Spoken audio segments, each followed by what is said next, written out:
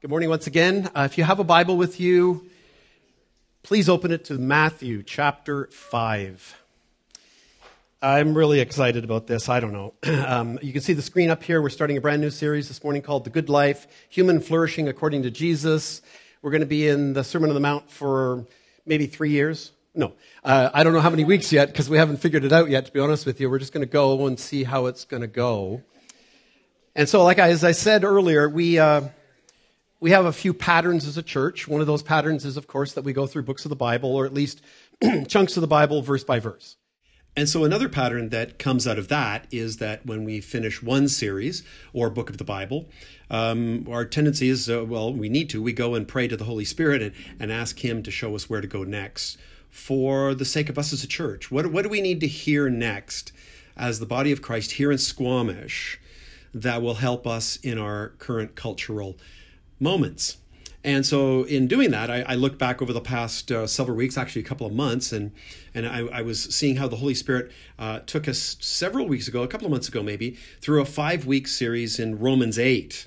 And the question that we wanted to answer during that series was this: if the Christian life is supposed to be the best life, and it is, why is it such a struggle for most of us? Why do we struggle with it? Well, we learned from the Apostle Paul, from his own confession, actually back in Romans chapter 7, that he struggles just like we do. Because we saw Paul's testimony, his own confession. The guy's been a church planter, an apostle, a disciple of Jesus for like 15, 18 years. And he, at one point in chapter 7, essentially says this: I don't know what's wrong with me. I know the things that I should be doing, but I don't do them. And I know the things I should no longer be doing, but I still do them. And so that's a great comfort, right? You've got the Apostle Paul, and he's saying, I have this struggle. And so I think we all learned through that series, we all indeed have that struggle. So what was the lesson? Well, the lesson was, what Paul was trying to teach us in Romans chapter 8, is that we, despite the fact that we're in Christ, despite the fact that we are saved, despite the fact that we are completely forgiven, we still have this old, sinful, fleshly nature that's just dogging us. And so the whole point that we hopefully came out of that learning was, it's about living according to the Spirit and listening to the Spirit. So following that series, we thought, well, okay, look, that seemed to go well, and it's a good foundation. It's helping us get somewhere in our lives and our walk. But then we realized, okay, so that's good. We're going to try to live according to the Spirit, and then we're going to go out into this world, and we are going to experience who? The enemy. So we did a 6-week series on spiritual warfare, where we learned close up and personal who our adversary really is. We took a close look, 2 weeks on the devil, right? And we learned that, first of all, number one, his nature boils down to one thing. He's a liar. He's the father of all lies. And we also learned that he is responsible for promulgating, I love that word, all of the dissension, all of the division, all of the lies in our world and in our culture. He's behind it. He's behind it because he is still given by the Lord Jesus Christ lordship over the world at this time and in our lives. So we also learned that his modus operandi is this. He speaks deceptive ideas into everyone in the world, including you and I, into our minds, into our hearts, into our heads. And these deceptive ideas to our disordered desires, the flesh, right? That old nature, they just appeal to it, right? They just went and dog us. It's like, yeah, that wouldn't be so bad if I just did that one more time. Or I thought that one more time. And then the weird thing that we learned about it was this. These are typically things that have become normalized in our sinful world and culture. And so for the struggle, for everyone for that matter, but the Christian is, well, everyone's doing it. And so it's a huge struggle. And of course, by the end of that series, we learned this. Our role, our responsibility, what we definitely need to do is resist him. And stand. Stand in the Word of God. Still a struggle. So that leads us today to what I feel the Holy Spirit has put on my heart for us. I really do hope it's going to be helpful. I was setting someone earlier today and I told this to Janice, I think on Friday morning, I was like, I don't know. I think I need to rewrite this first sermon, right? Because there's so much today that we're going to look at that's really just, it's very foundational. So it's going to take a little bit of a time for us to get through some of this stuff. But in order for us to see what we're going to see through the whole Sermon on the Mount, I feel it's important. And so I hope you're going to see as we move forward in our walk in faith with Jesus, this will be helpful. And so the question I'm hoping to answer, that we need to answer, I believe, during this series is this. How in a world where everyone is seeking the good life, everyone is seeking human flourishing, how do we as Christians live the good life that God has called us to? Do you know what that really looks like?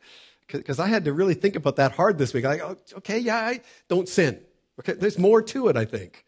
Right? There is more to it. And thankfully, we have Jesus to show us. So like I said, this is going to be much of an introduction. It might get a little geeky-greeky with you this morning, and because we're going to have to look at some of the original language, but that's good, right? And I know you're up for it, and I hope you will find it helpful and interesting. And so we're going to look at the Sermon on the Mount, which is really, it is one of the most profound passages in the Bible. We went through the Gospel of Matthew many, many years ago, early on in my preaching career. And I got to admit, when I go back and look at it, I looked at some of my notes and I went, well, it was theologically accurate, I think. But, boy, had a lot to learn because it's such a profound passage, right? Everybody knows that. And then there's the Beatitudes that we will begin with this morning. One verse in the Beatitudes. How profound. And so it's going to be interesting. So once understood, I believe, specifically the Beatitudes, which we'll look at only briefly this morning, and then we'll really unpack next Sunday, they act as a kind of a codec. Kind of like, once we understand the Beatitudes, what Jesus is saying in that day, and for what reasons he's saying it, and how it applies to us today, it will help us understand the Sermon on the Mount more deeply. That is my hope anyway. So I'm going to read the first 12 verses with you this morning. We will only look at the first 3, but read with me, beginning in verse 1 of chapter 5. Seeing the crowds, he went up on the mountain. And when he sat down, his disciples came to him, and he opened his mouth, and he taught them, saying, Blessed are the poor in spirit, for theirs is the kingdom of heaven. Blessed are those who mourn, for they shall be comforted. Blessed are the meek, for they shall inherit the earth. Blessed are those who hunger and thirst for righteousness, for they shall be satisfied. Blessed are the merciful, for they shall receive mercy. Blessed are the pure in spirit, for they shall see God. Blessed are the peacemakers, for they shall be called sons of God. Blessed are those who are persecuted for righteousness' sake, for theirs is the kingdom of heaven. Blessed are you when others revile you and persecute you and utter all kinds of evil against you falsely on my account. Rejoice and be glad, for your reward is great in heaven, for so they persecuted the prophets who were before you. Pray with me, would you? Heavenly Father, Lord Jesus, Holy Spirit, thank you so much that we have these words recorded. Thank you that from our Bibles, from the Scripture, and as a result of you, Holy Spirit, working in us, we know you. We know you, Father, Son, Holy Spirit. We know you. Not just that you exist, not that you are facts, but we know you. And we know that you know us. And you loved us so much. And you continue to love us so much. And there's nothing that we can ever do to have you love us any less or any more. So, Father, thank you for this day. Thank you for these words. I pray that you would just bless the thoughts you've put on my mind and my heart to share today. I hope they will be helpful, and I pray that you will bless us in the weeks ahead as we look at this series together and the wonderful words of Jesus, his great Sermon on the Mount. I pray these things in your worthy name, Jesus. Amen. So I'm sure most of you have heard the phrase "the good life," right? Amen. Right? It's the good life, right? And the phrase "human flourishing." I know some people I've spoken to about it, like, well, okay, but we've heard it a little bit. I know there's others, like I've seen T-shirts like "living the dream," right? And it's a wonderful thought. It is great, and it's really wonderful if you can actually say that, like every day, like wear a T-shirt, "living the dream," "living the good life." And so we know that it exists. But this thing called human flourishing, which we're going to dive into mostly in this series, out of the good life, has gained very significant prominence, I want to suggest to you, specifically in our socio-political current cultural moment. It is for most human beings, whether conscious or unconscious, it is the goal that we all have. I mean, we all know this. We're born with, the idea that this is the only life I've got. 99% of the people in the world who do not know Jesus, do not believe in God, that's the foundation of their lives, is that this is it. Which is why we all know of certain sayings. I know I did it. That's the second time this morning. I know. Whoever's counting, I'm trying. Carpe diem. Seize the day, boys. Right? This is it. Suck the marrow out of life. That's why we have these thinkings and so forth. And of course, we also know that the good life, however that is defined, and I hope we will see it more, a little today, but more as we go through the series, above all else is we desire the good life, however it is defined, and that's a good question to define it. But for most of us, from our earliest ages, we have seen the good life model. We've seen our own parents, maybe, or people we know, striving after the good life. That's why I love the graphic that Lorraine did, or there's these young people running for this. It's a desert, I think, the scene, but there's a little mountaintop, right? And they're chasing the dream, right? And so it's natural that we would grow up and we would see that. And one of the best examples I have personally seen in my life is that we are all involved in that, is the very largest department, I think, on Amazon at any bookstore is called self-help, right? It's the self-help department. Well, we go there and we buy books to do what? To improve ourselves so that we can do what? Live the good life. Get there eventually. We have these self-assessment tools, whether they're Myers-Briggs or one of my favorites, Strength Finders. I think they're good. They're helpful. Or some people use the Enneagram. Okay, and why are we doing those things? Why do we look at those things? Well, we're trying to figure ourselves out. Why? So we can become happier, more blissful, and live the good life. I mean, why in the world would we even look at those things, consider those things, if that wasn't the case? Sometimes, and I think most of you know this, and we'll probably see something about this in the Sermon on the Mount, you don't have to be wealthy to suffer from this problem, right? This problem of wanting more than enough. Right? We can arrive at a certain point where we are truly, actually living the good life. Compared to 90% of people in the world, we are living the good life. But it just gets to the point where we start looking around and we're going, yeah, but I don't have an electric vehicle. I don't have that wardrobe. I don't have those shoes for sure, right? Or that house, or that spouse, or like it can become never ending, where my life is a good life, but it would be really a good life if now I could just have that. So there's this contentment issue that we have to deal with when we're seeking this good life. And so again, how we define what the good life really would be is a good place to start. And then I think as a result of asking that question, the subject of human flourishing becomes a part of the equation. And it's good. The concept behind human flourishing essentially is that it's about the collective good, right? So we kind of move away from being selfish, right, and materialistic for ourselves, but we start thinking about the good of all. And that's a good thing. And so I want to suggest to you that human flourishing has become the great modern moral and ethical mantra that encourages, with almost religious fervor, a movement that seeks to see the collective good of everyone, and that sounds great on the surface. It does. It really does. I have a device here that I think many of you have, and I'm just going to show you something here, but you all know what this screen looks like, right? So the fella who and the company that originally developed this concept, back in the day when they started their company, they had a vision statement. Their vision statement was essentially this: to change the world. I'm going to suggest to you that they've been pretty successful here at changing the world.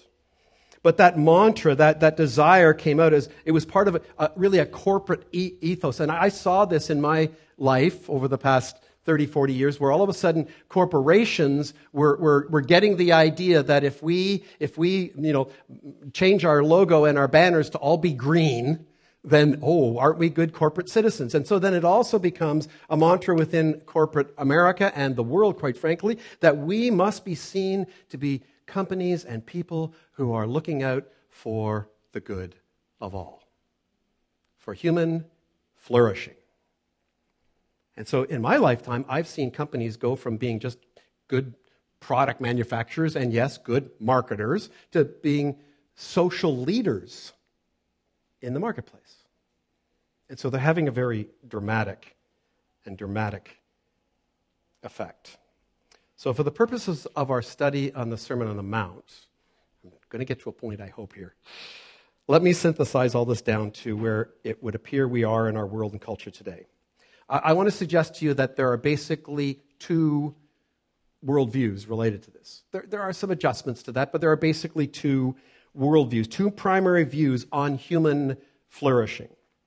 What many today do not realize actually is this: the very concept of human flourishing comes from where?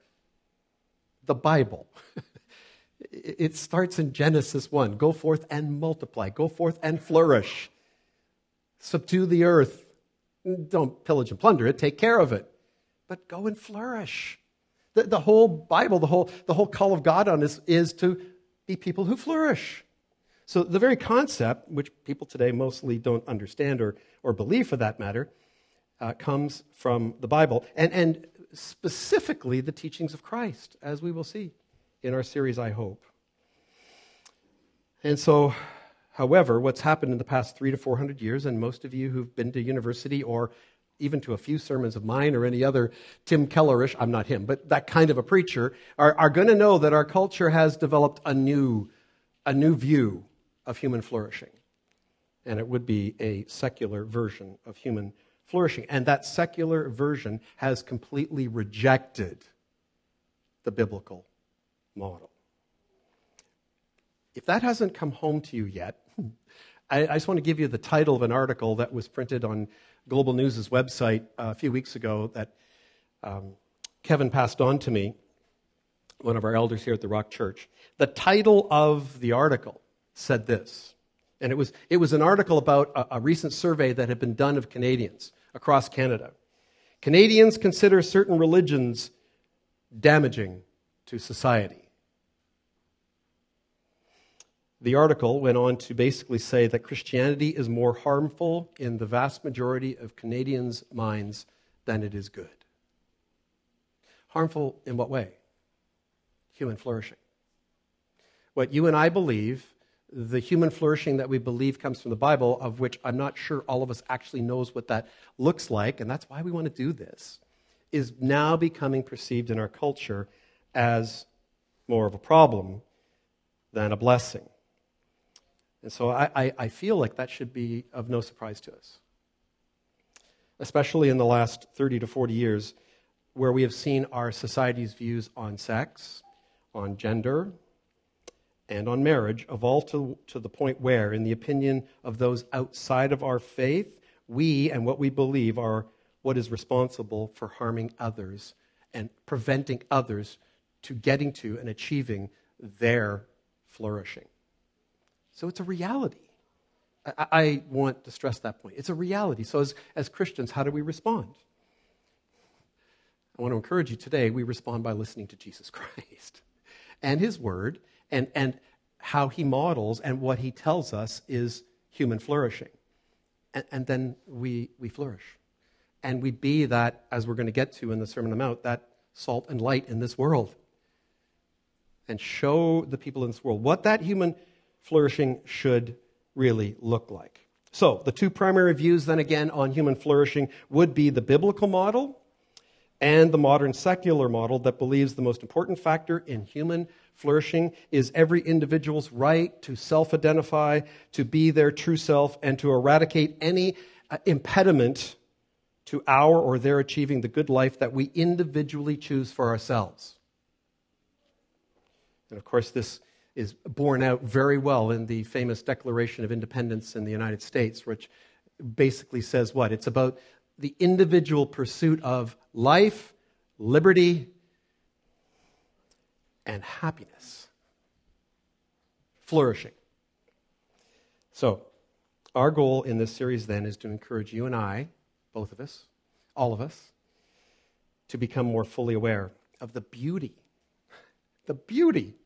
of the human flourishing model that God created us to live within and that Jesus teaches about right here in this text. The Beatitudes and the Sermon on the Mount. Have you ever thought of it that way before? I'm hoping you will see it that way. So let's put the first couple of verses up on screen and we'll have a look at what is actually happening here on this day. I hope you will see this. Verses 1 and 2 say this, seeing the crowds, he went up on the mountain, and when he sat down, his disciples came to him, and he opened his mouth and taught them, saying. So before we dive into context, which we're going in a sec, so just picture that we need to see here is that he's on the top of a mountain. There are crowds, plural, in the original language that speaks to a multitude, a large number of people, in excess of 1,000. But his disciples come to his feet. So that's the picture. And so in context, we all know this text, and again, it's one of those that we could just breeze right past, right? Like last week we saw he lifted his hands and he blessed them, right? And we can get on to the next part.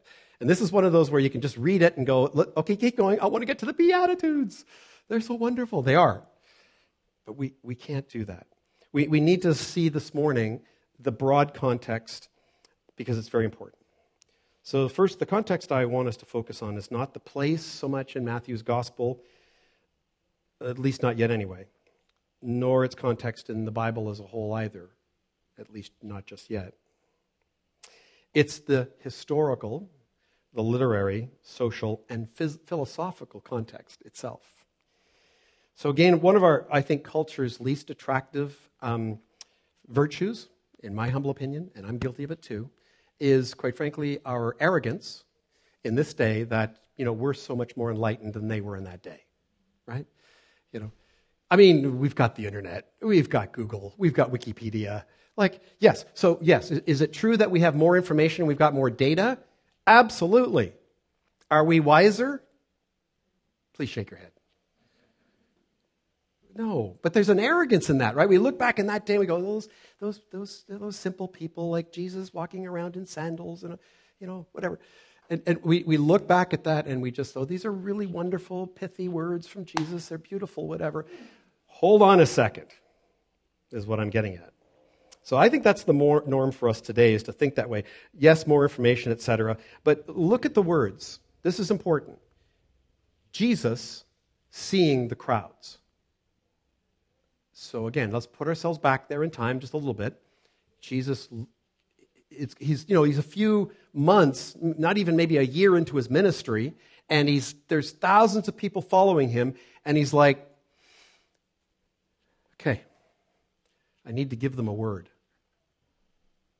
This is the time. I see them.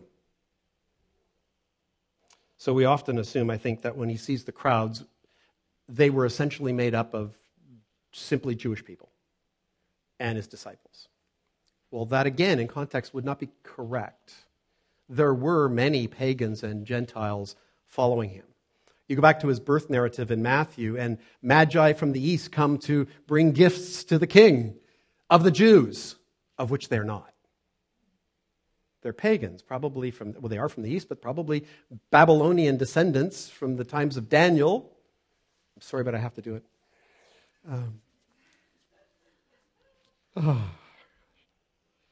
And so there are Gentiles there. Remember the Roman centurion. He comes to Jesus and he goes, I have a servant. Could you just heal my servant? And he even implies to Jesus, I know that you could heal him from a distance. How would he know that?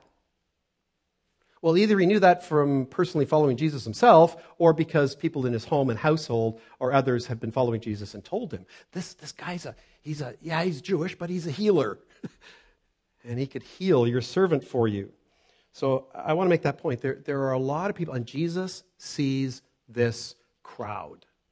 That's really important.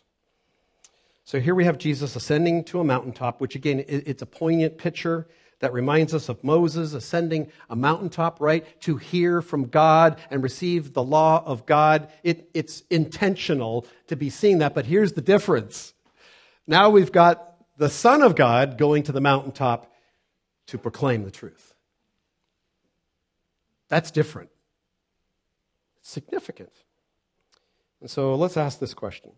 As he begins to open his mouth, what exactly is he thinking? Some of you fear speaking in public, right? But it's good to have notes, because then you can go, okay, well, if I'm a little afraid, I can just start reading what I wrote, right? But Jesus, of course, he had no notes. He had nothing. He spoke from his heart, and he spoke as God. And so I want us to imagine a bit here. Matthew tells us that he ascended the mountain because he saw the crowds. And so this message that he wants to bring to them is really important because he saw them and he sees their need. He knows they have a very, very distinct need. So another contextual point then is that when Jesus opens his mouth to speak, he's looking at the crowd and he is seeing a diverse crowd, a multicultural, diverse crowd, men, women, people from all nations, tongues, and tribes, at least more broader than we might have thought. Jews, Gentiles, whether Greek or Roman. Jesus also in those days, we know this, he generally spoke in Aramaic, but he also knew Hebrew, obviously. But he also spoke Greek, and he knew Greek. Both the Aramaic and the Greek languages in those days were a little bit like the position that English has in the world when it comes to certain things like commerce and so forth, like flying an airplane, right? It was a common language. Aramaic and Greek were both common that were used that not just Jewish people used, but everyone from every culture would be using. So if you were in Judea, you were in Jerusalem in that day, as a Jew, you had to know how to read Hebrew, and you would hear it in synagogue, but you would know Aramaic and you would know Greek. So that's also really important for us to understand here. In addition, Matthew, of course, you know this, wrote the gospel in Greek. And most of the New Testament is written in Greek as well. I don't know if you knew this, but when Jesus is on the cross and he says the words Eloi, Eloi, sabachthani, that's actually Aramaic. And so he's quoted as saying that. So that we see a distinction in languages here. So the point of all this is so that we can see and understand that Jesus knows his audience. He knows who he sees. He also knows their individual views of the good life and human flourishing. I'm suggesting to you. So again, we might think these are modern concepts, which I would also say is completely false. So when you consider who Jesus is, I want to ask you a question. When you consider who Jesus is and how you've come to know him, would you consider Jesus a philosopher? Anybody? Yes? No? Maybe? I see a lot of, I don't know. Right? Well, in his book, Jesus the Great Philosopher, Rediscovering the Way to a Whole, Meaningful, and listen, Flourishing Life, author and theologian Jonathan Pennington strongly suggests this. We need to recover the lost biblical image of Jesus as the one true philosopher who teaches us how to experience the fullness of all humanity in the kingdom of God. Hold there for a second. There's more to the quote. Just think on those words. We need to rediscover the biblical image of Jesus as the one true philosopher who teaches us how to experience the fullness of our humanity in the kingdom of God. It cannot exist, does not exist, outside of the kingdom of God. That's where it exists.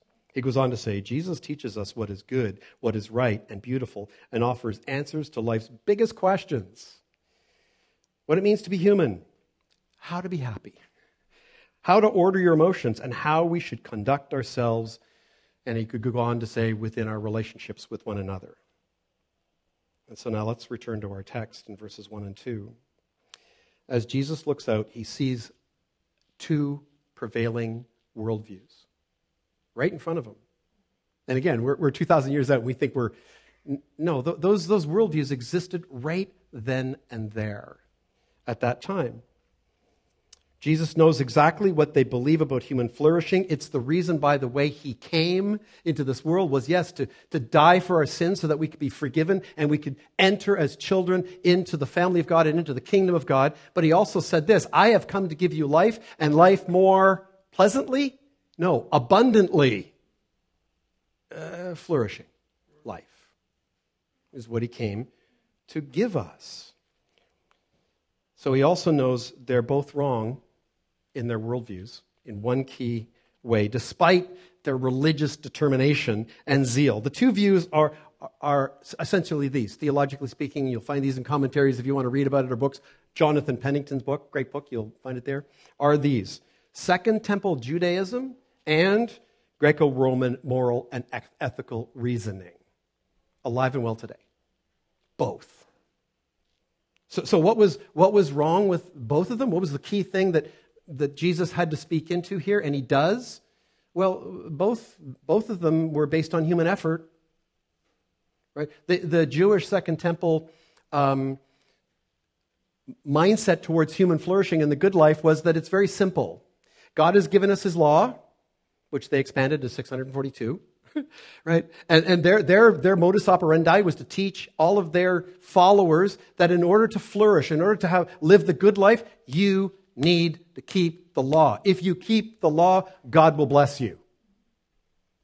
If you mess up and fail to keep the law, he will remove his blessings from you.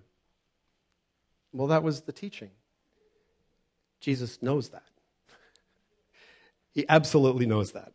They didn't get it. It was wrong. But the same is true on the other side of the coin. Replace the one true God with a pantheon of gods, and the reasoning behind that they had is, if you live a moral and ethical life that we will, through human reasoning, figure out together, then you will be able to appease the gods and you'll be able to live the good life.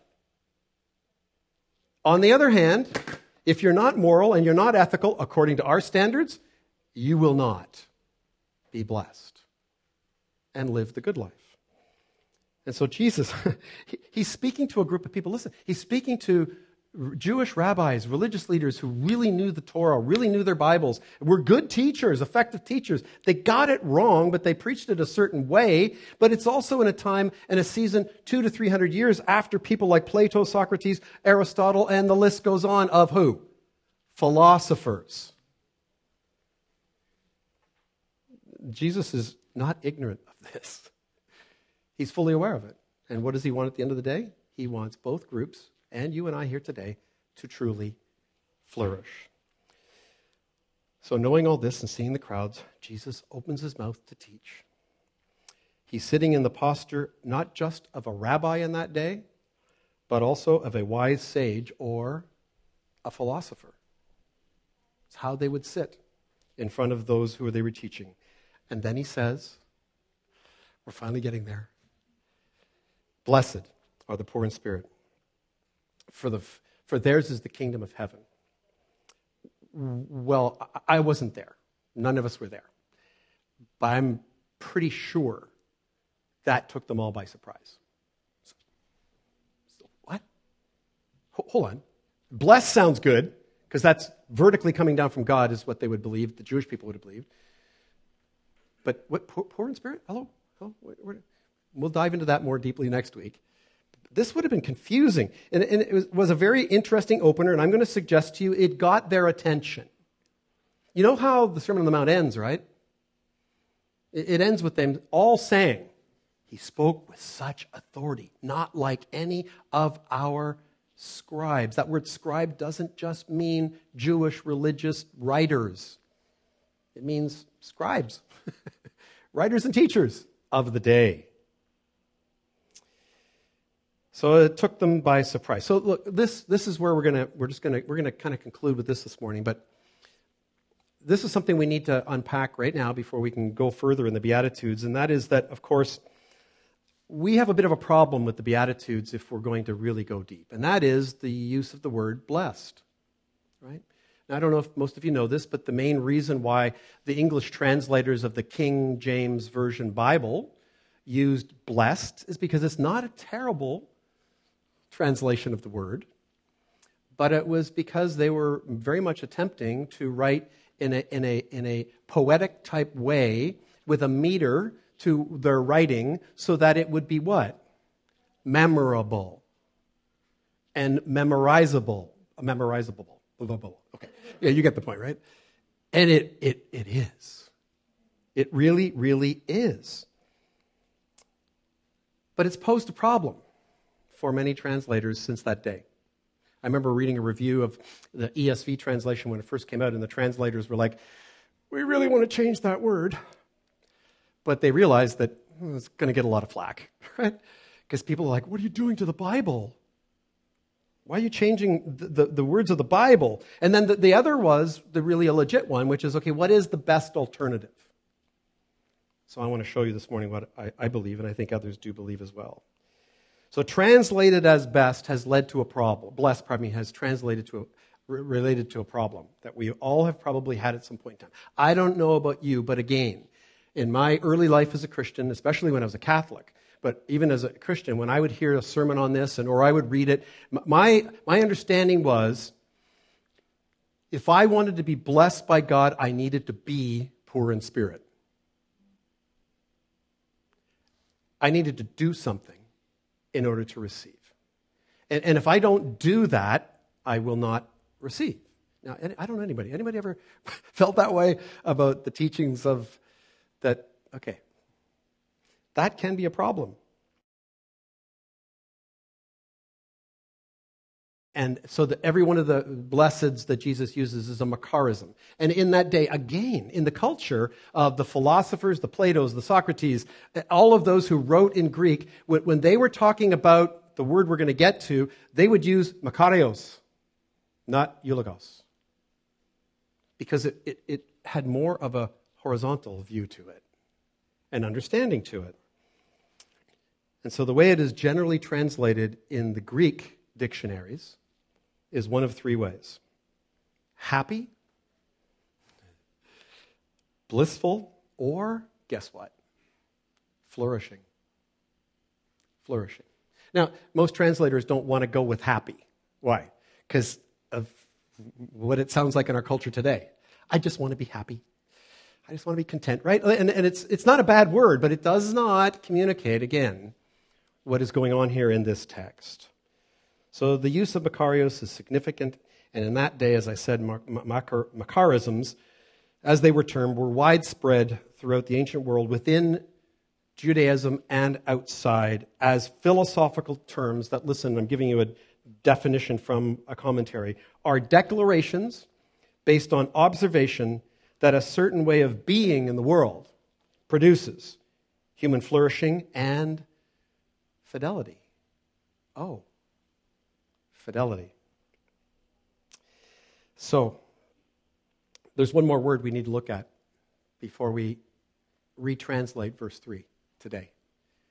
And it's the word for. Right? Because, again, the original translators, when they translated this in English, it was like the meter and the rhyme, blessed for. Blessed. If you read it, it just rolls better if you use that word. But it, again, can create that confusion, that can create the idea that I'm blessed if I have done this, or I won't be blessed if I have not done this. And so I'm going to suggest to you today that a better word, and I want to go with this throughout our series, and I hope you're going to be fine with it, but many commentators and theologians are, trust me, you look it up for yourself. The word is because. The word is because. So, as we conclude this morning, let me provide a translation for the first beatitude that we will, along with all the others, unpack next Sunday. And that translation is this: flourishing are the poor in spirit, because the kingdom of heaven is theirs. Okay, just think about it for a second. Does that not change the perspective a little bit? Maybe a lot. Flourishing are the poor in spirit, because the kingdom of heaven is theirs. Believer, Christian, here today, do you believe that? Do you believe you're already in the kingdom of heaven and the kingdom of heaven is yours now and for eternity? Flourish. One of the character traits, attributes of a believer in Christ who's a member of the kingdom of God, the first one and the foundational one is they are poor in spirit. As we will learn next week, you and I, we don't will ourselves to be that way. We don't do anything to be that way. And so, yes, first and foremost, to be a member of the kingdom, to be a Christian who flourishes, I need to have been blessed by God, by His Son. And then we are to go and to flourish in this world. For what? For our own gain? No. For the sake of this lost, dying world. Next week we'll unpack this more. It's a cliffhanger. Pray with me, would you, please?